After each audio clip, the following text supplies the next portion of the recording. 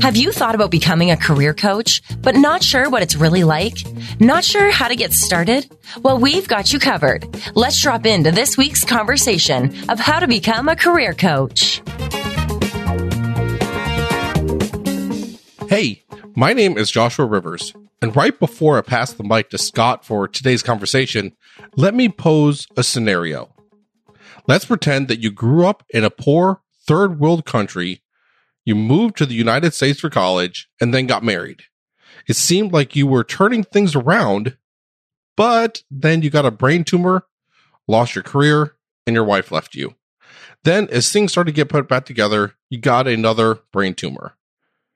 If you're like me, you'd probably be getting pretty discouraged and ready to quit. But it's a good thing that our guest today is not like me. Now, that's the life story for our guest. It's stripped down quite a bit, though. He has survived 3 brain tumors overall, and amidst all the loss that he's had in his career and relationships, he found the resilience to help him bloom where he is planted. Now, he's an executive coach, helping leaders accelerate their learning, growth, and change. Our guest today is Luis Vasquez, and when I heard his story a couple months ago, I told Scott that we need to get him on this podcast right away.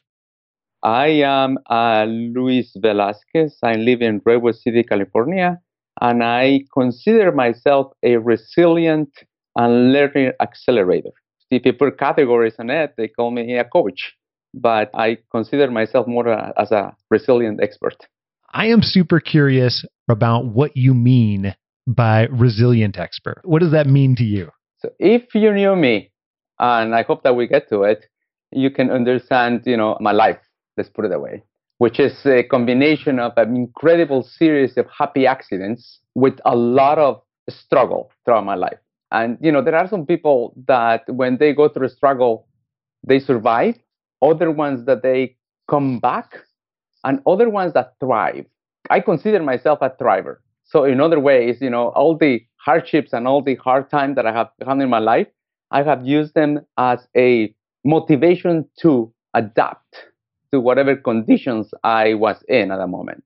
Look forward to bloom where I'm planted, to grow where I am, to be resourceful, and to try to adapt to the conditions that I am with the intention of thriving rather than just surviving or rebounding. I love the concept of thriving rather than just surviving. Yeah. I want to come back to that here in just a little bit because I've got so many questions to ask you about that alone. However, I'm really interested in what you mentioned just a moment ago about you have been through a huge variety of different struggles. So I'm curious, take me back to where that started, and let's spend a few minutes there. Sure. So I was born in Guatemala, Central America. Yeah. In a very, very tiny town up in the mountains, in extreme poverty, let's put it that way, on the pressure of an incredible and very violent civil war. The 1970s and 80s, the United States was struggling with a Cold War. And the battlefield was Latin America and other countries mounted out there. So I grew up in those conditions. Having said that, to me, that was normal because I didn't know anything else. That was how it was. Yeah. In fact, with my friends in school, we played this game and the next weekend and tried to figure out who was going to disappear. Because that's what will happen. The guerrillas will come and they will snatch people out and just kill them. Or the army will do the same. It was very brutal back then. You go sometimes to the supermarkets here and you realize, my God, how many types of bread can you buy? Or you ask themselves, what are we having for dinner? I grew up thinking if we were going to have dinner. So that was my normal, let's put it that way. The war ended. And as part of the peace agreement that people signed, they established a scholarship fund. And the scholarship fund was to bring young people from those areas, educate them here in the States, give them, some education and teach them some English, and then send them back so they can be beacons of change and hope. Let's put it that way. I love math. Math was my thing, and I love every single thing about math. And so I did well in school. I was selected, to come to the United States. And so I did an Associate of Science degree. community college, and I learned English. After that, I went back to fulfill my obligation to the scholarship program. But what that did to me was transformational. Not only because I got skills, but I saw the possibilities. I realized that my normal wasn't normal at all, and I realized, oh my God, there is so much that I could do. So I went home, I fulfilled my obligation, and then from a moment on, I decided to start finding a way to get back or go somewhere else and finish my education. When you realized that your normal wasn't normal at all, was that a trickle realization spread over a lot of time, or was there one event or a series of events that really led to that aha? Oh, the minute I stepped out of the plane, the minute I arrived here, I went to the supermarket and I was like, holy crap. It's just like, it was just amazing to see. And then community college and the libraries and everything. I had an idea. I've seen TV, but it wasn't like experiencing firsthand. What did that feel like? Overwhelming, but at the same time, exciting to see, oh my God, I can do this. I can go to college. I can finish school. I can become this. I can become that. So it opened the possibilities for me. It opened my field of view. Let's put it that way. So I went back home. I started looking for scholarships and trying to see if I can, find another one. In the process, my dad had a horrible, horrible accident, and he was not able to work for a few years. So my mother had to take over, and I am one of 5 children. So we were like distributed among our other relatives, because we couldn't be together. So I finally got a scholarship to Florida. I attended Florida A&M University. Mm-hmm. And the reason why I went there is because that was the only university in Florida that will take me in the spring, which is when I wanted to come. The other universities that I got admitted, they will want me to come in the fall. And I said, no, I'm going in the spring. What was significant about the spring at the time? I just wanted to start. I just wanted to get started. And if you know what is Florida A&M University, it's a traditional African-American institution. And that was incredible for me. That was like an incredible experience. From then, I finished my bachelor's. I got the school bug, and I finished my master's in plant biotechnology. And I was recruited to several universities. So I went to Michigan State, and I did a PhD in botany and plant pathology, which is basically, they told me, so you have a green thumb. No, I kill everything. Because my work was basically, biochemistry and work at the molecular level. Yeah. In the process, I got married. I found a wonderful, incredible woman, and we got married. My goal then became, I wanted to be a professor. I said, I want to be a professor. I accomplished my dream. I got a professorship at Michigan State University in fungal genetics. So I said, okay, it's done. I have it. All I have to do is publish a couple of papers, and everything will be, I'll be fine. I'll get tenure, and I'll never be fired. Yay. Well, life has different, life throws curveballs, and I was diagnosed with a brain tumor.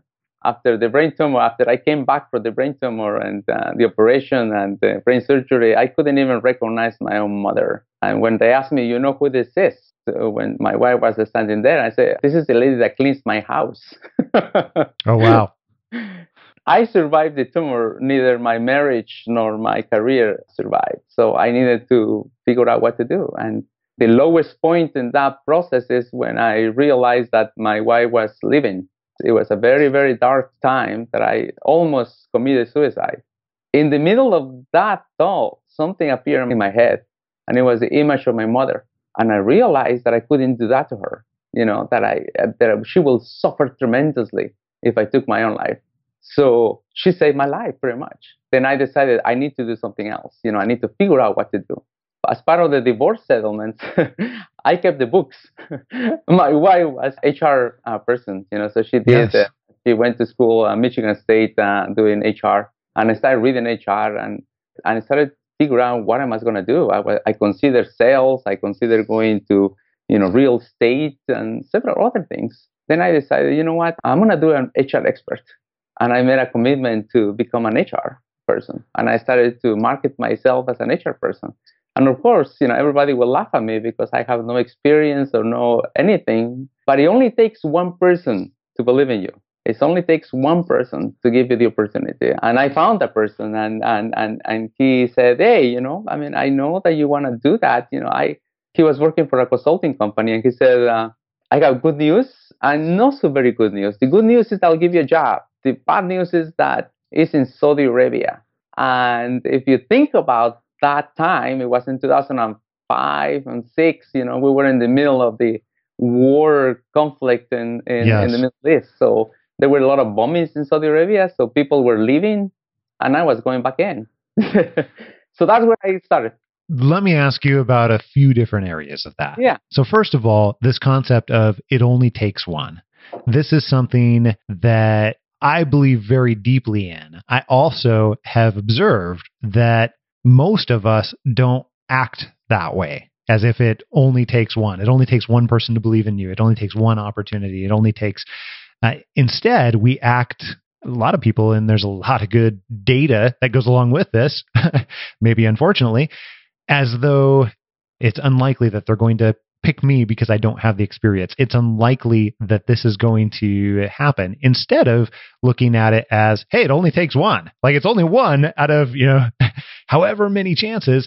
And instead, we act upon the unlikely side, or we act upon the odds are stacked against me. I'm curious, my question for you is, what made you feel like that you wanted to lean towards this only take one type of approach? What do you think went into that at the time? At the time, I wasn't thinking about that. It only takes one. Now I look back and I say, it only took one person. Yes. And the reality is that it only takes one person to help you get started in whatever you're going through. And if you look at it from that perspective, it's much, much easier to assimilate that concept. That's number one. And to your point, saying, oh my God, I don't have this, I don't have the experience, and those are things that I call, the competences that you have. And I didn't have any competencies, but there is another component of being successful, that is relationship building, and I see this all the time with people that I coach sometimes. It's like they expect, if I am doing a good job, they should be able to see it. If I am doing a great job, my results should speak for myself. And I think that we're doing a disservice to ourselves if we expect people to do the hard work for us. And therefore, relationship building is key in whatever you are. Performance, you show what you can do, but also you build alliances and build relationships. Because maybe in that relationship building, you will find the one person that will catapult your career and push you in the direction that you want to go. Well, and if you keep going with that logic too, then if it only takes one person and you're not building relationships, then that one person is going to be impossible to find, because if there's no relationships, then there's no one person. Nobody's going to pick you for what you have to offer. Let's put it that way. Unless you're one of those people that have like an incredible skills, which leads me to the other component that I have learned. It's about branding. It's about, who do you want to be known for? What do you want to be known for? So going back to, the relationship building, it's about building the relationships that will help you. I have 4 relationships in my life. Let's put it that way. And I learned that throughout the time. So if you find a compass, like a north, south, east, and west. So in the north, I have mentors, and I'm looking always to try to find the person that will help me to figure out the next step of my career, either a mentor or an advocate, let's put it that way. But then I also mentor other people in the south. One thing that I learned is that the best way to master something is by teaching it. So if I am a coach, I can be a better coach by helping other people how to coach. Mm-hmm. In the West, I'm a runner. I haven't shared that with you. I have run over 100 marathons and several ultra marathons as well. But I always try to find someone that I can run with. So I have several relationships that are my wingman. And the idea is that the best way to advocate for yourself is not when you do it, but when others do it for you. And on the left, on the east, I have, my competition. People that I watch and I have relationship with, not necessarily to have what they have in, but rather what else I can do in addition to what I'm doing now. So if you think about those 4 relationships, mentor, mentee, your running buddy or your wingman, and who you're competing against. So let me ask you about that. as well as, actually, let's dive back for just a moment because I don't want to gloss over how you got to here as well. Yeah. These 4 different types of relationships that you're talking about, I'm guessing that you weren't always thinking about that necessarily at the time. That's a not product of hindsight in some ways. Yeah, not intentional. Yeah. What led you to really realize that really there are these 4 relationships in your mind that become incredibly important for this type of progression and resilience? A few years ago, I met an incredible person. As again, it takes only one person. Only one. Only one. And he is a world-renowned coach and author. His name is Jim Kouzes. And we were talking in an elevator. And then he asked me, hey, so, in an elevator, I basically told him, about a little bit about my life. And then we had lunch and I shared more about what I've through. And he said, Luis, you need to write that.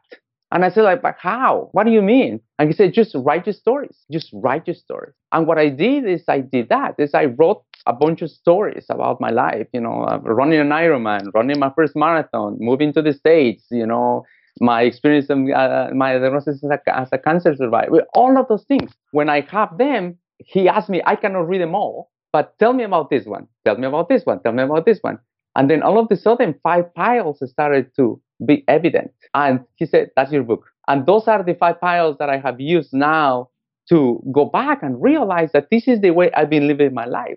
Wow, it's my basically my life lessons, Yeah.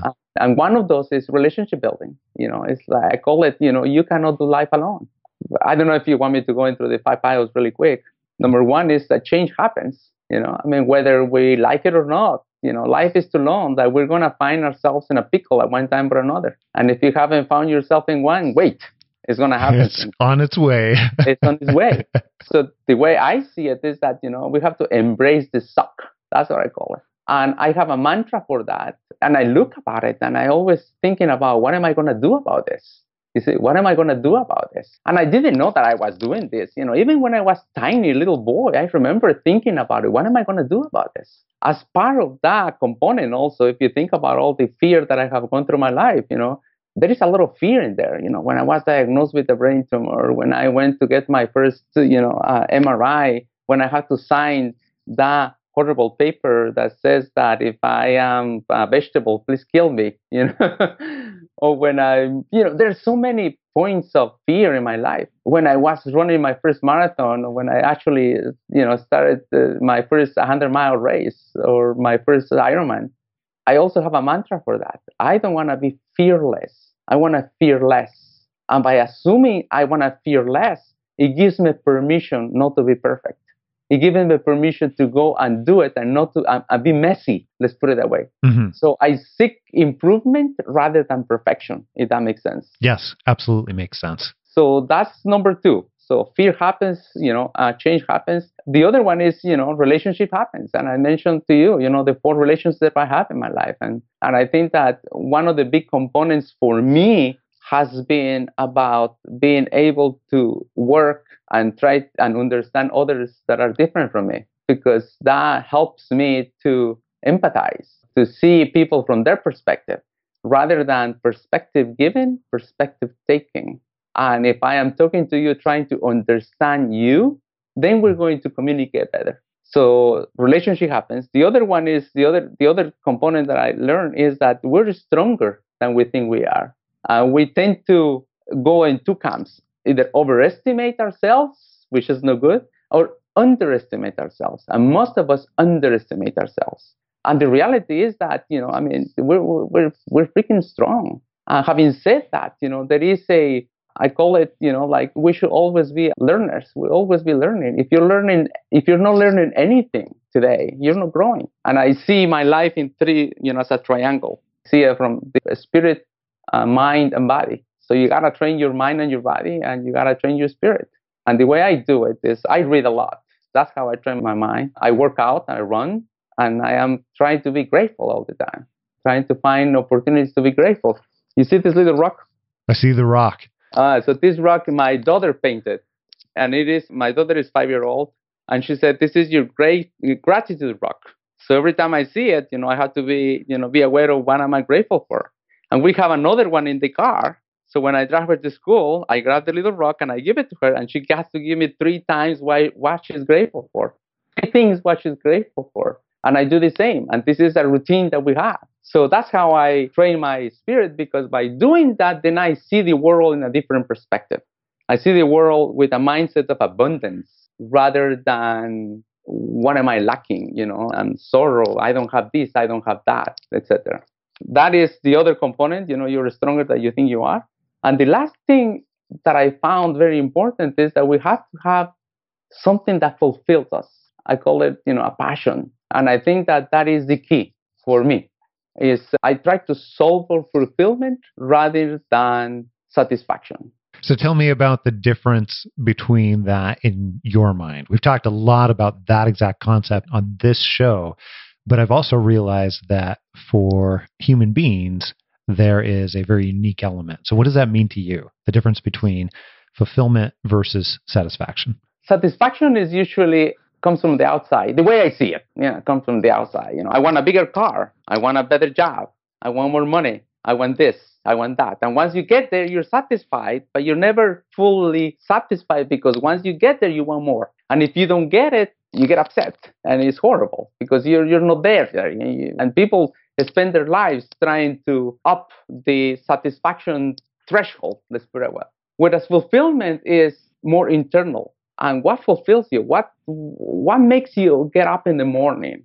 And you don't have to be rich. You don't have to have all the money in the world to find fulfillment.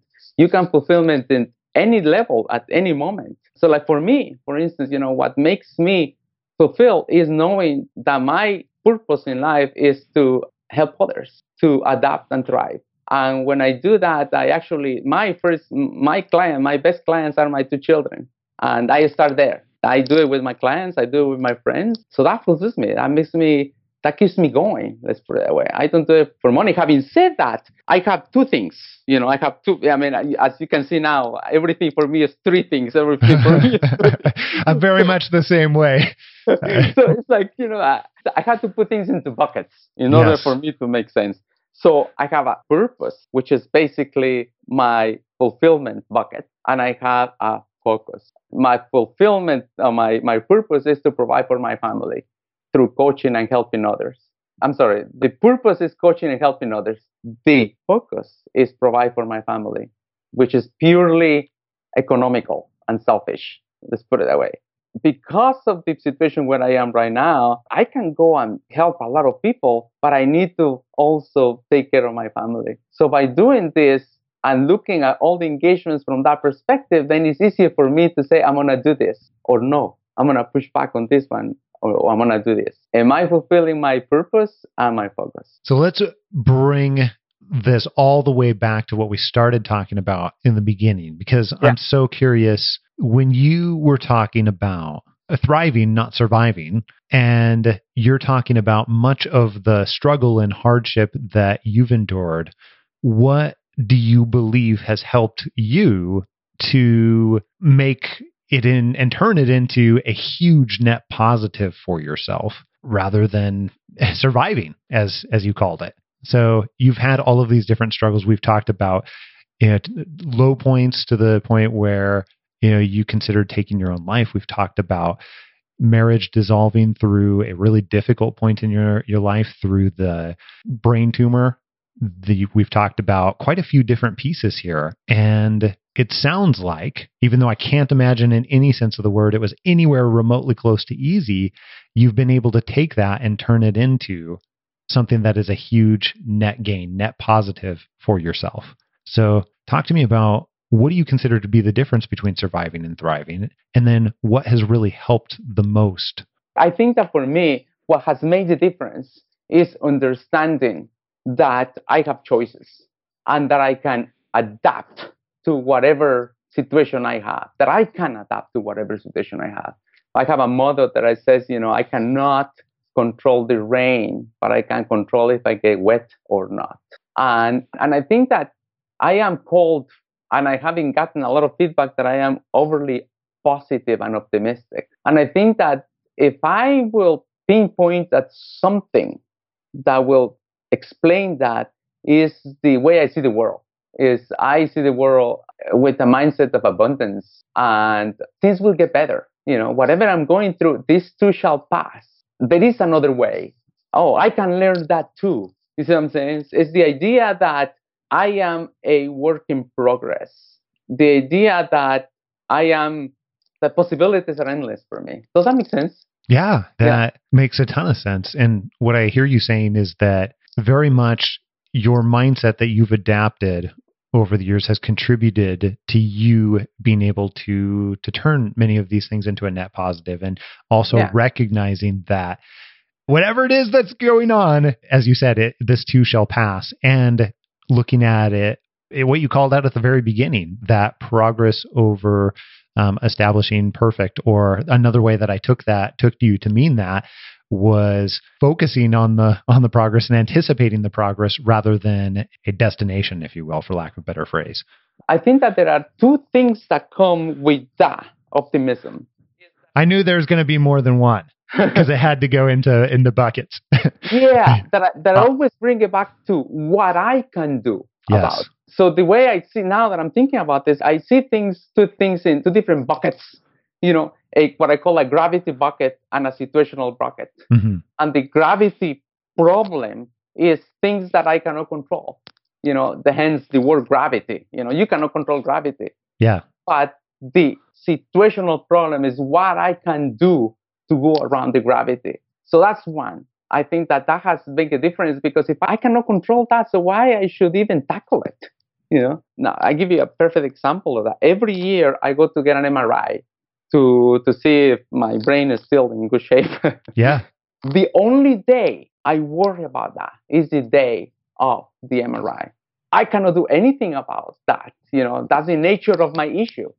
And my wife and I considered this when we were deciding to have children. My world can change from one year to the next. And it's like, do you want the children to be, grow without father? Can we do this? And then I realized that I said to her, I don't want my death ruled the way I live. The gravity problem is the results of the MRI. The situational problem, the situational challenge is, I'm not going to let this put a hamper on how I want to live today. Does that make sense? Absolutely makes sense. So that's one, that is, the gravity problem and the situational problem.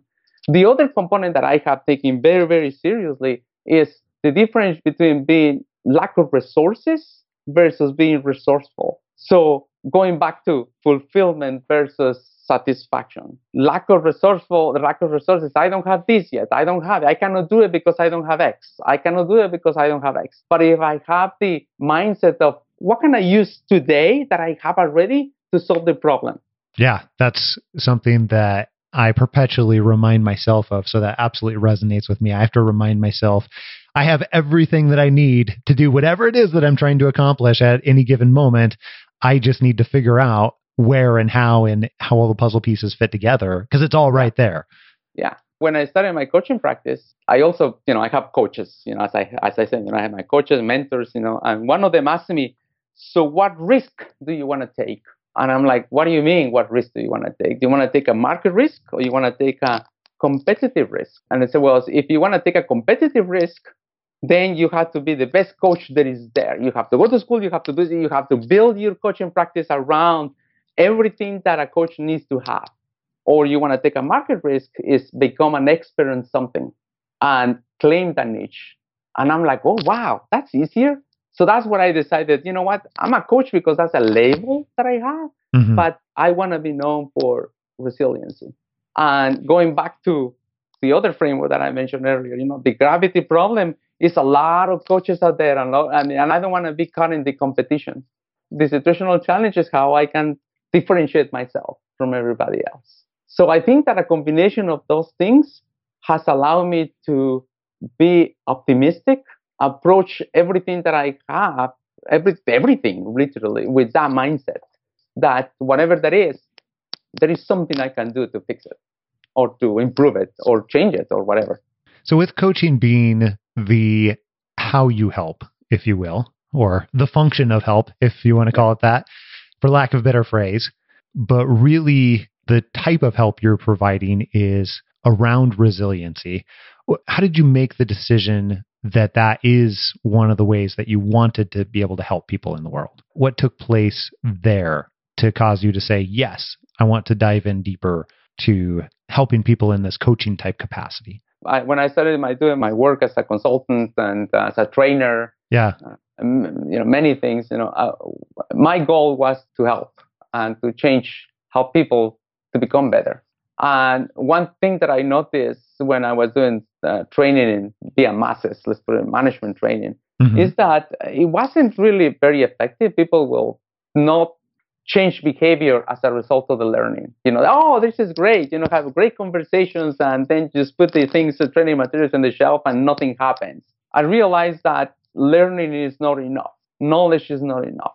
Action has to happen to do anything digitally. So that's when I decided, I want to do transformational work with people. Transformational work has to happen if you support and challenge individuals, providing follow-up.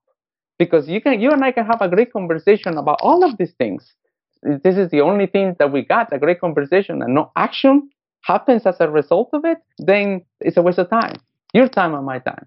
So my goal then is I realize that I need to affect change at the core of people. And the way I do that is by figuring out the knowledge, transfer knowledge and accelerate the learning. I don't have everything that we'll figure out. What do you need to learn? And then providing support and challenge and pushing you so you can start making changes on your behavior as a result of the knowledge that you are acquiring. And if you do that, then you become a better person. You become a better manager. It has a trickle-down effect on everybody else and the people that interact with them. I have had calls from clients asking to speak to their wives or husbands, because it is that level of transformation that I am seeking to. If you think about the knowledge or all the knowledge in the world, back in the old days, there was wisdom. The shamans, they knew all the wisdom in the world, and then knowledge started to appear. The writers and the Platos and they incredible information. And now we have information, little bits of information around. And most people just want information. I want to know what works. Tell me what to do, the blog. And I think that we're missing the knowledge and we're missing the wisdom. I try to coach all the time, giving the information, but also addressing the knowledge and the wisdom that goes behind everything that we do. In some ways, I'm thinking of my son. I have this conversation with him all the time. In some ways, some parallels, because he says, Dad, I know how to do this. And we have the conversation then of knowing how to do it and having that knowledge is different than being practiced in doing it or having the wisdom, as you're calling it, of having done it. In many cases, many times over. And why? And most important is why. Yes. Perfect example of this. In the coaching practice, imagine a person that is actually not managing his time correctly. So I can go and tell him, hey, you need to use a piece of software, you can do this can actually done, and he can do that. But if I look back and start thinking why he cannot manage his time and address that, then that will be a more transformational. Because if you think about this, one person might have a reason why he cannot manage his time because he has some medical condition versus someone that is completely unaware. So how you treat that is different. Two different solutions. Absolutely. To say, okay, so this is how you do it. That doesn't bring transformation. That brings solution right now, but as soon as they change into a different job, then he goes back to having the same problem. So it's about adapting at that level. It's, like at the very basic level. And that is part of the resilience component. It's about adapting to what will allow you to build on that adaptation for the purpose of thriving.